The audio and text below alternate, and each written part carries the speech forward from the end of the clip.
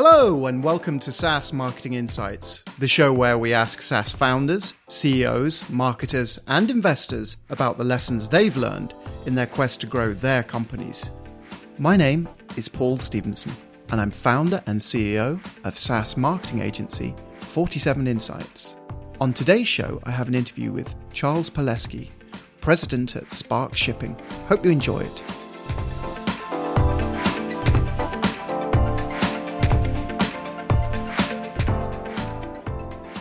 Charles Palleschi, president of Spark Shipping. Welcome to SaaS Marketing Insights.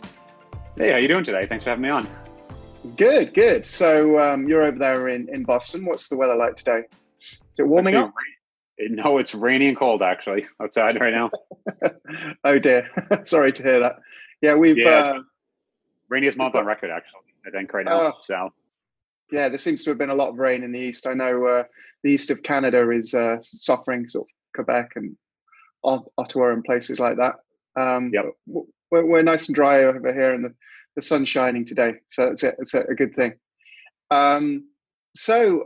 Spark Shipping doesn't sound like a SaaS business, but it is. Do you want to tell us what Spark Shipping is and how you got started? Yeah, so what Spark Shipping is, it is a SaaS, contrary to the name, the word shipping in the name. And what we essentially do is work with e-commerce retailers, and we sit in between the retailers and their vendors. Vendors are manufacturers, distributors, wholesalers. We kind of use the term very generically, but it's any place products are physically stored or orders are sent from. So even a 3PL, third-party logistics company, like FBA is an example of that, owned by Amazon. Yeah. Even shipping software, things like that, we would consider a vendor. And we pretty much automate those connections in between. So things like order data, tracking data, it all comes back and forth from these different vendors. And what's very common in e-commerce now is you might have, quite possibly like your Shopify store, your Amazon store, your eBay store. And then all those orders are also going to multiple vendors on the other end. So you might have 3 different distributors, a manufacturer, and even your own internal little warehouse that you store some products. And when an order comes in, it could be routed to any one of those. Each one uses a different format. We automate all of those. So we're automatically able to send those orders in the correct format the vendor wants, pull tracking back, send it back up to where the order came from. That notifies the user, hey, your order shipped. So that's kind of what we do. Wow. So you're solving quite a big problem for people because, I remember when e-commerce first started taking off in the late 90s, early 2000s in any significant way. And it was always such a pain if you had you wanted to do anything complicated. And so I sort of recognize the problem that you're solving there. I mean, does anyone not have that problem? I guess you're dealing with a lot of drop shippers and people like that. Could be drop shippers, but also just if you're using a 3PL to ship your own products, for example. So, you go and manufacture X and you want to send those products. Those have to come from a warehouse. You most likely don't own that warehouse. And unless by warehouse, you mean like your garage, it's going to be something like a 3PL is essentially an outsourced warehouse. They all use different method of receiving and sending data. So we're able to automate those connections as well. And kind of the neat thing that a lot of folks do is it's not just so when you think of drop shipping, everyone kind of has that idea that it's just like it is cut and dry thing. Like you're either a drop shipper or you're not. Yeah. But really kind of what's happening behind the scenes is everyone's just kind of like hybrid drop shipper. A lot of folks, some of the largest players, this is what everyone does. They might be they're essentially going to a manufacturer, purchasing large amounts of products, bringing them into their 3PL. When that inventory runs out, we then are able to then route those same orders for those same products to a manufacturer. When that runs out, we can route those same orders for those same products to a distributor. So there's different like tiers of where you want to route orders to, and that allows you to have products in stock much longer. So it creates this kind of hybrid, right, where it's almost is it drop shipping at that point? Like you could buy them and you have them sitting there. So there's all these like different models that folks use. And just over the years, as e-commerce has got more competitive, at one point you could just become a drop shipper. You go sign for a distributor, dump the products on a Shopify site, people would buy, and life was good. Mm. But now you have to be a little more clever than that. So you have to be able to work with multiple manufacturers and kind of have these like more complex setups to be able to still be profitable. Yeah, absolutely. Yeah, the logistics of e-commerce are a bit of a nightmare, which is why I stick to SaaS. So Yeah, it's also the boring stuff no one talks about, which is kind of yeah, interesting. Yeah, it turned a lot of people are on the front end of e-commerce, right, and how to kind of get more orders, ramp up sales, that sort of thing. But a lot of it is like, okay, after you have the sales, how to profitably just go through, just move stuff through quicker. Because you once you're actually at scale, a lot gets bogged down there. So it's not about at some point it's not about just okay, let's get double amount of orders. Now it becomes let's get the orders we have today and just move them through faster so that we can get more orders. So they want to just bog down with where's the tracking data, where's the product, like what's going on internally. so I think it's a problem that a lot of people would recognize in the e-commerce space. It's a very common problem. So, what's the story about how you founded Spark Shipping and solved this problem for these folks? Yeah, so it's quite a few years ago now. I was left a full-time job years and years ago. And I said I'm gonna go off do some consulting. So I was doing just freelance consulting, some in industry, some just kind of general, web development sort of stuff. And kind of along the way, I said, all right, consulting's good. I had nothing against it, but I said I want to own something. I actually wanted to be a SaaS, but couldn't really find something that made sense. So I just was kind of looking around and found a e-commerce site. I'm like, this looks interesting. Let's try this. So I went and purchased a small e-commerce site at the time and started just running that on the side of the consulting. And it started to get more orders, actually. Started to do okay and kind of ramp that up. But as I did, this whole problem started happening of, oh, wow, I'm spending a lot of time each day just sending emails and pulling in tracking data. And then I had some VAs that did it. But then if, there's a delay, like if they're sleeping or if anyone's sleeping, in drop shipping, for example, if there's 3 left in stock and you wait 12 hours after you got the order, you might now have 0 in stock. So now you're going back to Amazon and canceling orders, and that creates a whole nightmare. So you start having these like problems very quickly. And out of that, I said, okay, there has to be a better way. Started looking around, and there weren't very good tools for it. So I kind of just built this internal. I think at the time it was called like the automation thing, the automation engine. And that ran the business basically internally for a while. And then I started saying like, this is actually more interesting than like the other stuff I'm doing. Talked to some other retailers, started actually selling it, and said, oh, this is actually, kind of picking up. So at some point I wound down the consulting business, sold the e-commerce site, and focused on this full time. And that's been years now. Right. So what, 4, 5, 6 years, something like that, or longer? Somewhere around, I think since Sparkship was a full-time focus, probably about 4 years now. Cool. The consulting business around longer. And when the product initially like started, it wasn't this, I didn't go into it with, hey, starting Spark Shipping. I went into it and I'm automating this, my e-commerce site. So there was no like login or anything. It was just automation for that, and started just found kind of those issues and built it up. And at some point actually, made it so people could buy it, so type of thing. So there's a huge irony there. So you're looking to buy a SaaS, you couldn't find a SaaS. You bought an e-commerce store instead, and then you found that there was this problem with that in the the logistics and the handling of all of the data. And so then you scratched your own itch, classically, built a solution, and then sold the solution as a SaaS. Yeah, never thought of that, but yes, when you say it that way, it's kind of funny how it came full circle. Which I think a lot of people do is they want to start a SaaS, and they end up solving a problem, but only a problem that like they have. But it's not like it's like a very small business problem. And this, like at the time, I was basically I was an e-commerce retailer, so I was able to see like a whole different problem set that like normally SaaS people just don't see. When I go to a lot of conventions and I explain to people, and like on the like software founder side, go to a conference and kind of explain to people, and everyone goes, "Oh, is this a problem? Like, is this even a thing?" And you're like, "Yeah, it's a huge thing in e-commerce, but like as a normal person, you don't know this."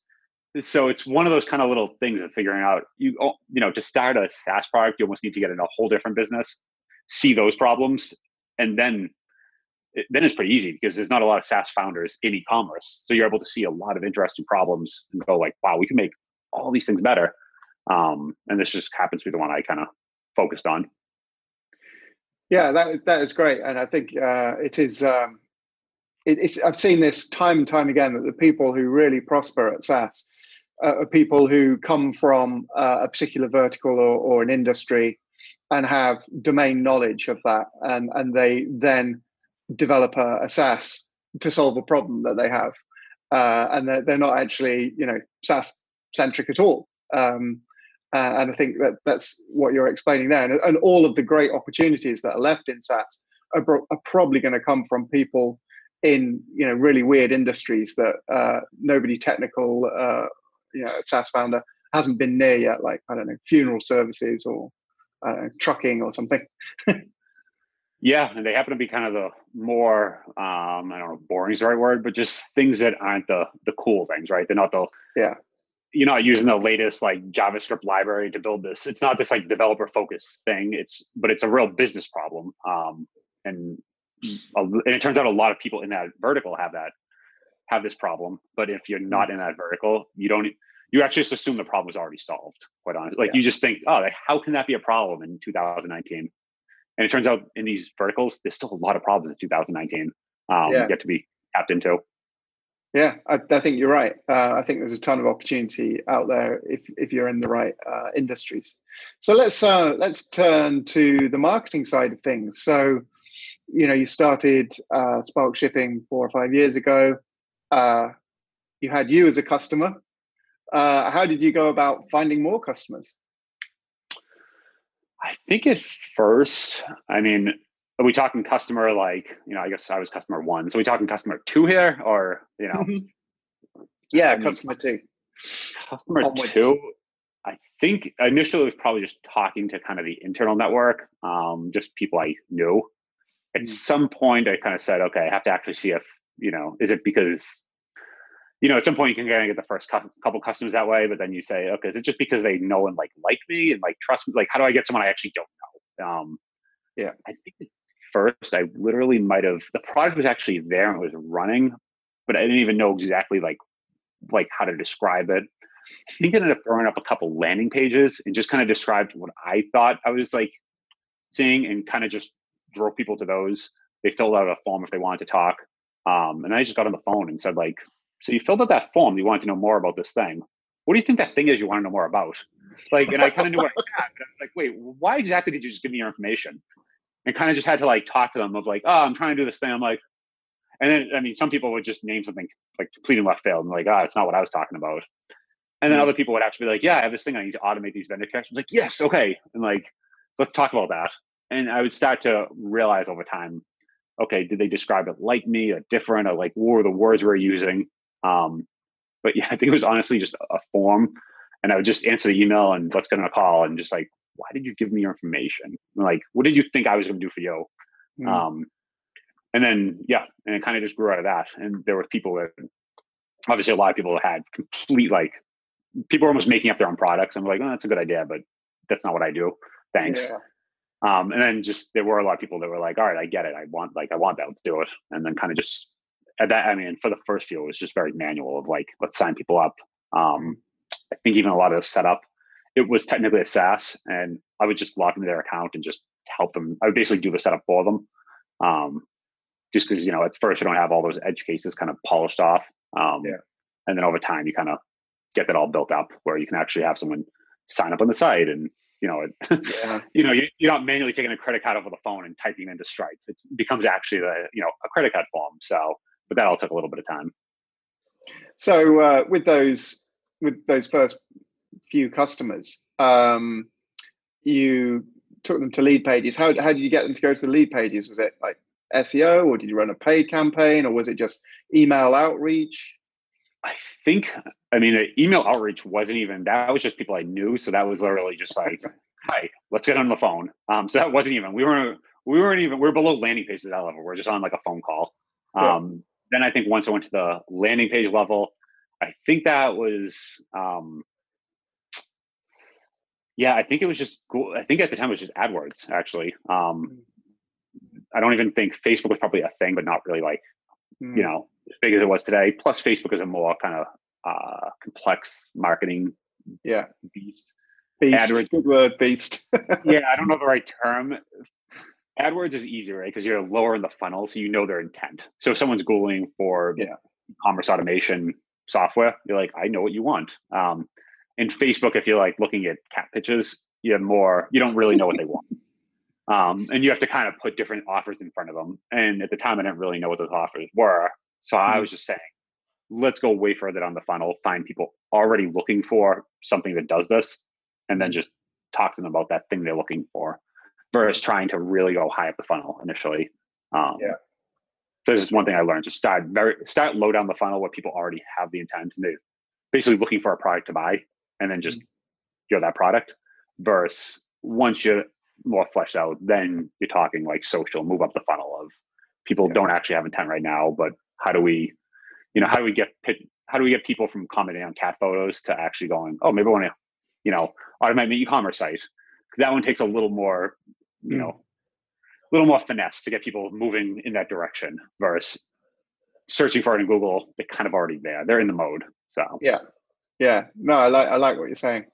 Um, so how has your marketing like changed over those 4 years? And what do you find kind of works best for you now? Because there's a ton of different channels and tactics and stuff that you could do, but you've got limited time and limited resource, as does everyone.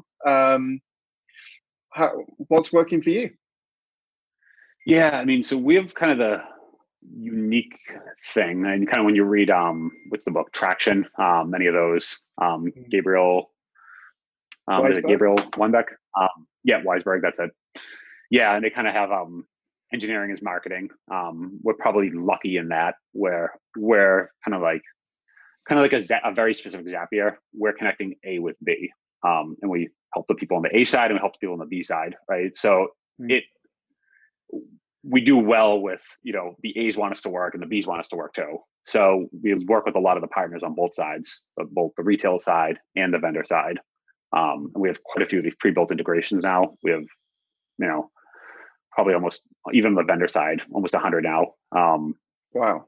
And each one of them, and we have a WYSIWYG there where people have built like thousands of their own, like quirky, you know, we were talking to someone the other day and they mentioned the customer and they built 450 vendor integrations on their own. I'm like, oh, I mean, I don't know who all these vendors are. And like, you just look down and they just have hundreds of these. Because all in a vendor, I mean, it could be a large distributor, like a traded on, a Fortune 500, but it could also be like the dude in the garage is a vendor as well. So they Mm. might have hundreds of these. So kind of on the marketing side, we built a lot of these and then we work with a lot of these either vendors or retail side because it helps these people, helps the Yeah. retail side attract more users and helps the vendor side get more get more retailers on board. So we kind of have the benefit of we kind of help everyone in every direction. So they kind of want to see us win as well, which is nice. And that's kind of been one of the big things that's helped. So it's really just word of mouth, and the fact that you have good relationships with so many people. Yeah, a lot of good relationships, I'd say, is kind of word of mouth. I don't know many e-commerce retailers. They don't talk directly to each other. They more talk to others. It's more of this, it's not, I think there's some industries where the customers talk to one another, but then there's other ones where the customers only talk up to a Yeah. vendor. Yeah. If you work with a vendor, many customers talk to them. So that's kind Yeah. of more in the e-commerce model. Yeah. It turns out some industries is different. So word of mouth doesn't spread. Like you basically, so for example, you always see those things where somebody puts something on their site and hey, we use Spark shipping. It doesn't really work in e-commerce because e-commerce retailers don't look at one another. No. They look at other, they might Yeah. talk to Shopify, might talk to the distributor. So that's who we talk to. Yeah. Yeah. That sounds great. So your category, I think you called it commerce automation software. Is that right? E-commerce automation. Yep. Okay. So in your category, what does the competition look like? You don't have to name names, but I'm thinking, if you found this problem just a few years ago, really, and solved it for yourself, some other people must have had sort of parallel journeys and solved the problem in different or similar ways. And I wonder how you find competition to be. Yeah, I mean, everyone's kind of trying to think the best way of explaining this. So there's folks that are kind of alongside of you, right? And that we can do a lot of partnerships with, which is nice. So you're not direct competition. So for instance, like shipping software, we don't actually compete with them. We work with them very often. So there's folks like that on the surface, they almost sound like competition. And then kind of once you dig in, they're actually more of, we work better together than competing. We can't replace them. They can't replace us. So we see that very often. Then there are direct competitors, but a lot of times, and I kind of didn't see this initially, but everyone kind of runs in their own like vertical on size of customer. And the market tends to get split like that. So there's people who do much better with entry level customers. Like if you just signed up, if you just created a new, Shopify BigCommerce store yesterday, there are automation services out there that they work great. And they're just made for working with new retailers. Then there's folks out there that, if you're a Fortune 500 and you're getting 100,000 orders a day, they do some very custom integrations and that sort of thing. We're somewhere in the middle, right, where it's not, we're not made for the retailers that started working yesterday, but also if you're Walmart, that's kind of a different model, and they usually bring in consultants in house. So we're probably more in that middle tier.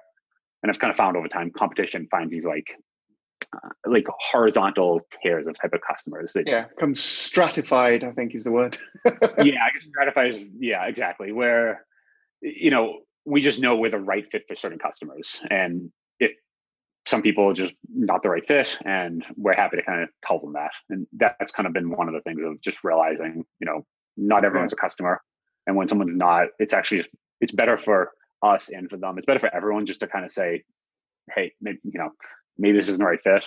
Just because if you put someone on the product that's not the right fit, they're not going to be happy. You're not going to be happy. It's a burden to support.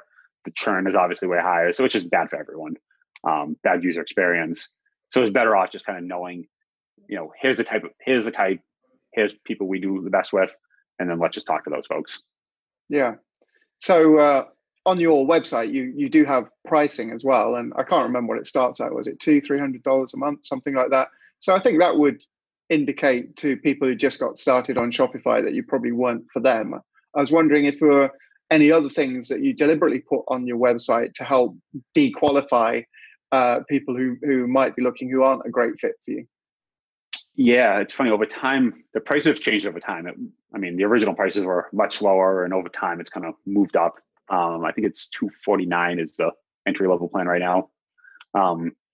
I think there's even some stuff in the sign up that basically says if you get under X number of orders per month, you might not be the right fit. So, and a lot of times, most folks, once you're at that price point, aren't just doing like a one-click self sign up. Like 90+%, it's a phone call. It's kind of a conversation. So it's not so. So we're able to kind of qualify folks over the phone and verbally kind of agree, is this the right fit? It's usually one of those things. Is it because there's that, they've got a particular problem that they don't see a solution for on the website, but they think that you might be able to solve it for them, or some weird integration that only they have, or just question? Yeah. It's more of, think of if you were, the best way to explain it, coming a SaaS audience, if you're using Stripe right now and you found a new payment processor that looked great and had these other features, you said, I don't know, should I just, you can't just take your Stripe and just switch it. It's too big of a thing. You're not just going to go let's try it. And just Monday morning, let's do it. You're going to talk. So it's if you're new and you have, zero revenue come in, you might actually do that. But once you're in, if this is what you're doing to feed your family and this is what you do, you're going to say, let's have at least a phone call first to make sure we're all on the same page here and this is actually going to work. So it's not, we're taking over a critical part of their business. We're sitting in between their whole distribution chain.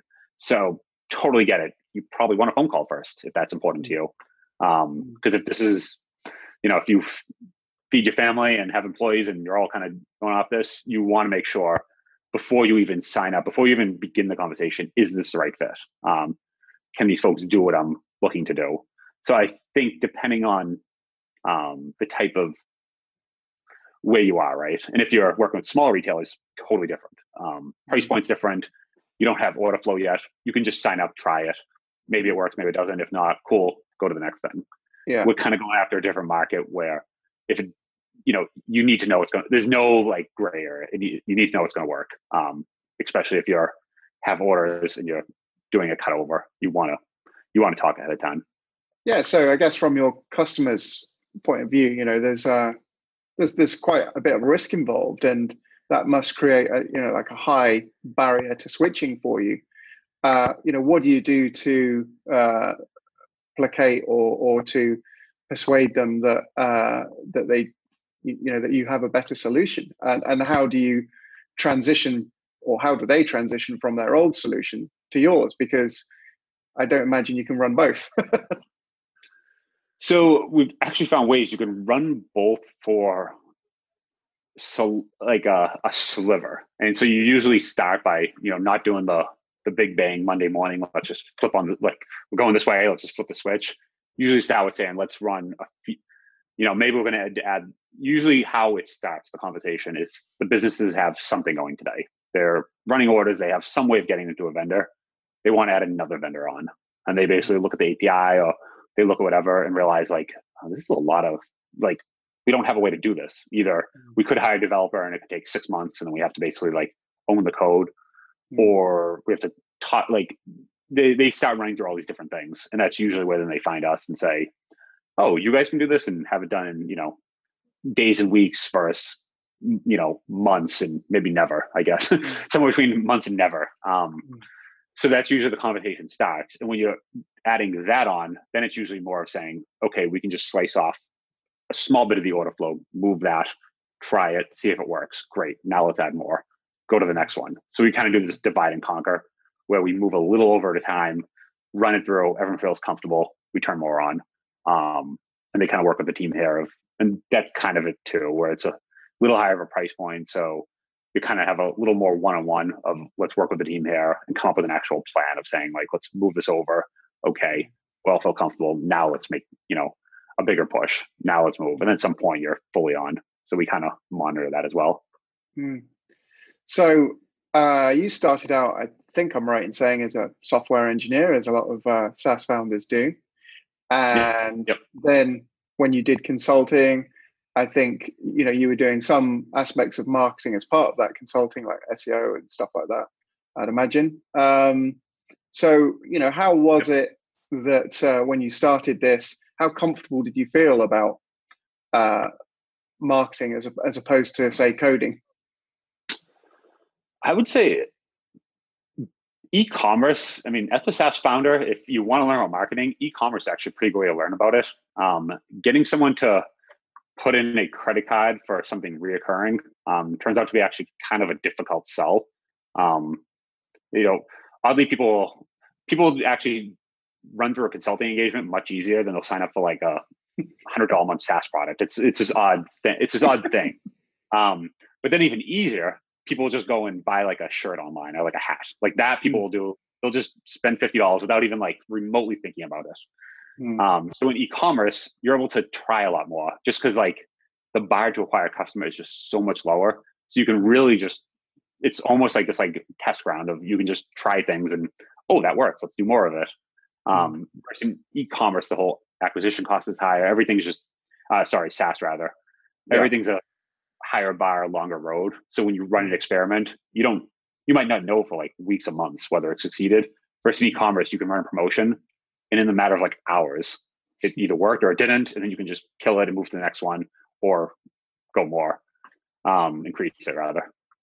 So that kind of gives a nice, so I guess if you want to get into SaaS marketing, try e-commerce marketing first, just because you can test a lot more and you can try a lot more faster. And then SaaS is kind of just another level of complexity.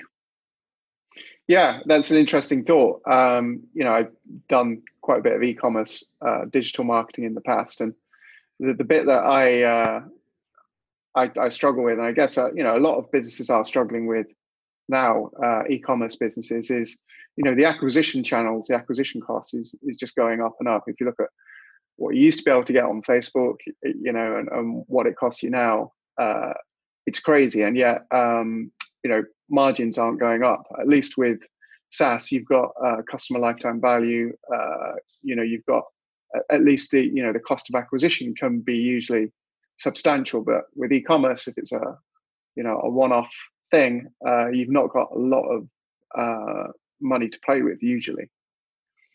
Yeah, I mean, that's kind of the whole automation side is one of those things where there's certain things you can't change. If you're working with a distributor, you can only get the prices so low, like UPS isn't going to put their prices, like everything. There's certain things that the margin is just, there's certain costs that are there.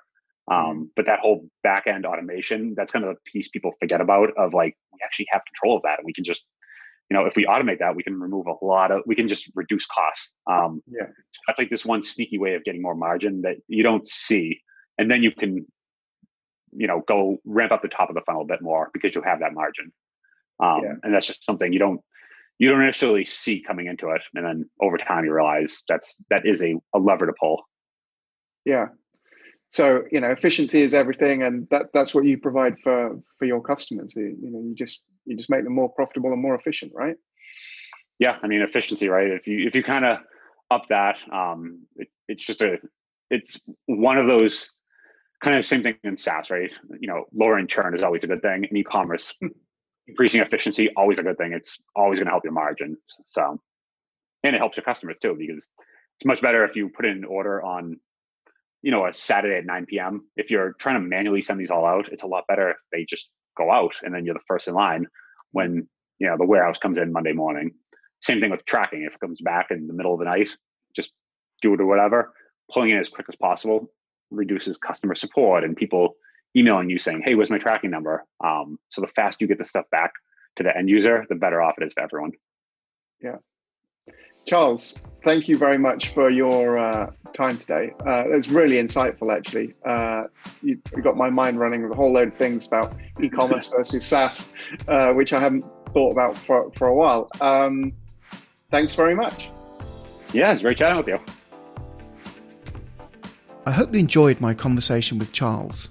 For more info on Spark Shipping, please visit sparkshipping.com. For more info about this show and to get our links to iTunes, Google Play, SoundCloud, Stitcher, and YouTube, check out www.47insights.com. And if you have any SaaS marketing insights that you'd like to share on the show, please get in touch. Until next time.